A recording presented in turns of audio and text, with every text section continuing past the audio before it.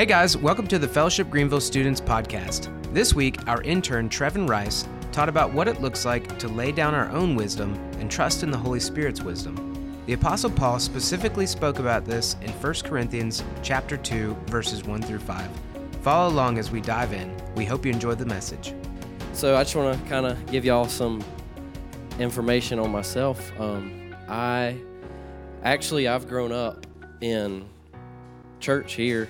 This is my home church. I'm in my second year of college at Spartanburg Community College. And so I'm the oldest of four as well, actually. Got a couple of them back here, my siblings. Yeah, so there's me and my family right there. And I really enjoy time with my friends and family.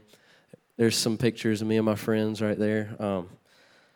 And any of y'all like fishing? Anybody like fishing? Yeah, got some fishers over here.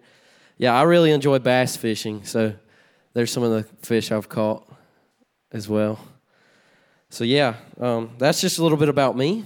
The past couple of weeks, we've been in this series called Guiding Light, and how the Holy Spirit is our guiding light in life, and there to help us.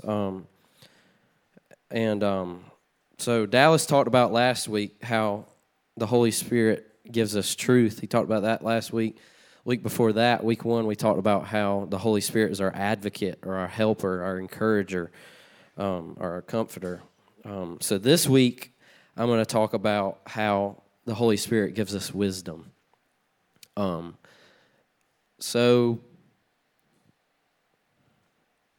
We also have been talking. It's been in John 14 through 16. This week I'll be in 1 Corinthians chapter 2. So I just kind of want to give y'all a little information on who the Holy Spirit is as well. So before Jesus left, he actually promised us the Holy Spirit, and that the Holy Spirit would come and live in us. And he talks about that in John 16. So he says in John 16 that the Holy Spirit will come and make us home in us if we love him. So when you give your life to Christ, the Holy Spirit comes into you. And so if you've given your life to Christ, you have the Holy Spirit living within you. So I have a question for y'all. Have any of you ever looked up how to build a house on Minecraft, or how to draw something, or even how to beat a video game level or something? Because I've grown up drawing, playing Minecraft. I've done that for a while. I even still kind of play Minecraft here and there, so yeah. What about, has there been a time when you thought you knew what you're doing, but you realized quickly you had no idea what you're doing? Okay, yeah, got a couple of those. Yeah, so I actually have a story about that. One time when I thought I knew what I was doing, but I had no idea what was happening. So I remember my brother Brady got a hoverboard one Christmas, and my little sister LaCree did too. So they was flying around in the house on it, and I was like, man, that looks fun. I think I want to try that. So I walked up to Brady. I was like, Brady, can I try your hoverboard out? And he's like, yeah, go ahead. So I take it out to the hallway, our hallway in the house, and I set it out there, turn it on. I go put one foot on. I'm like, okay, this is kind of sketchy, but I'm going to go for it. So put my second foot on immediately. I'm shaking. I'm throwing my arms everywhere. I'm freaking out. And all I remember is seeing my feet and then smacked on the ground, just flat on my backside. So yeah, I was humbled pretty quick, realized very fast I had no idea what I was doing with that. So I got back up and I asked Brady, I was like, hey man, can you help me out with this? And he's like, yeah, I'll help you. So that's just one instance I've had when I thought I knew what I was doing. But What about if y'all ever had a big decision come up and you didn't know what to do, or like knowing what to do with your summer, or no answers to doubt in your faith? Yeah, I got a couple of those, yeah. But yeah, just like, or even like if a friend came to you and you didn't know what to say to them, they came to you asking for help. Yeah, definitely. So considering these questions, I think Paul talks about this in 1 Corinthians 2. So if y'all want to go ahead and turn there, you can. I'll get there in a second. Before we go ahead and do this, I want to pray for us. So Heavenly Father, I come to you today and just thank you for this time that we get to gather together. Thank you for your Holy Spirit. Thank you for that gift of the Holy Spirit. I pray that you would work in our hearts this morning and give us the eyes to see and the ears to hear. Just be with us. And thank you for all that you do. In Jesus' name I pray. Amen. All right. Another thing I want to do before we go into this is give y'all some background information on 1 Corinthians and Paul as well. So 1 Corinthians was a letter written by Paul to the church in Corinth. And I have a map, actually, to show you guys. So Corinth, well, here's Israel right here, down here in the bottom right. That's Israel. That's kind of in the area where Jesus started his ministry. So Paul is actually, he is writing to this church. You see Greece right here. There's Athens. Corinth is right there to the left of Athens as well. So that's where we're at right now. That's where Corinth is. So Paul's writing this letter to them. So Corinth is a pretty rough place, pretty sinful, pretty corrupt as well. And the people are as well, and their lifestyles are not very good. So the church or the believers in Corinth, they were really struggling because they had that around them all the time. And they were just really struggling with not giving in to that. And some of them did give in. So Paul wrote this letter to them to help them with that and to speak wisdom into them and show them what it looks like to live a Christ-led life. So also, I want to give y'all some background information on Paul as well. So Paul originally was not Paul. That was not his name. His name was Saul. So before he became a follower of Christ, he despised Christians. He did not like Christians at all. So much so that he persecuted them. He tried to get rid of them. So one day, actually, Paul was on his way to Damascus right here in Israel. It's above Sidon right there, if you can see in this bottom right-hand corner. That's Damascus. So Paul was on his way there. And Jesus appears to him. This is after Jesus has died and was resurrected and ascended into heaven. So Jesus appears to him, and Jesus' glory just absolutely blinds Paul. And he's blinded for 3 days. But this whole interaction with Jesus ultimately led to Paul becoming a follower of Christ and went from Saul to Paul. He went from going far left to turning all the way around, going right. Paul was also, he's very smart, very wise, smart guy, full of the Spirit. That's just a little bit of background information on Paul and 1 Corinthians. So I'm going to go ahead, flip my Bible open, and we're going to go ahead and hop into this scripture. First will be at 1 Corinthians chapter 2, verses 1 through 5. And I am in the NLT translation. I believe we have it on the screens as well, yes. So, when I first came to you, dear brothers and sisters, I didn't use lofty words or impressive wisdom to tell you God's secret plan. For I decided that while I was with you, I'd forget everything except for Jesus Christ, the one who was crucified. I came to you in my weakness, timid and trembling, and my message and my preaching were very plain. Rather than using clever and persuasive speeches, I relied only on the power of the Holy Spirit. I did this so that you would trust not in human wisdom, but in the power of God. So Paul has already been to Corinth when he's writing this letter, and he taught multiple times in Corinth, and he's kind of reflecting upon that here.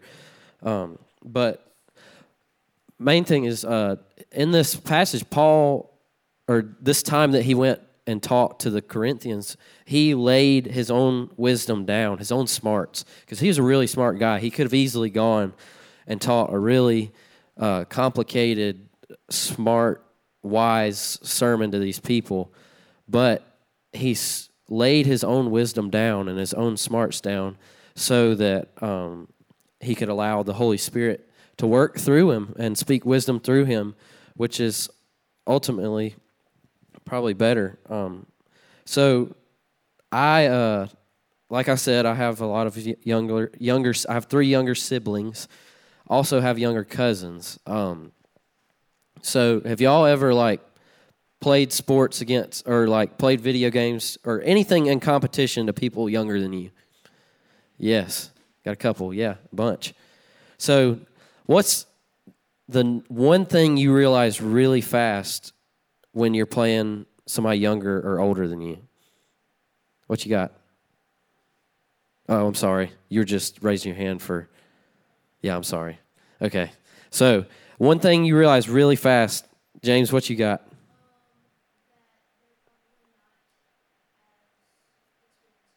Yes.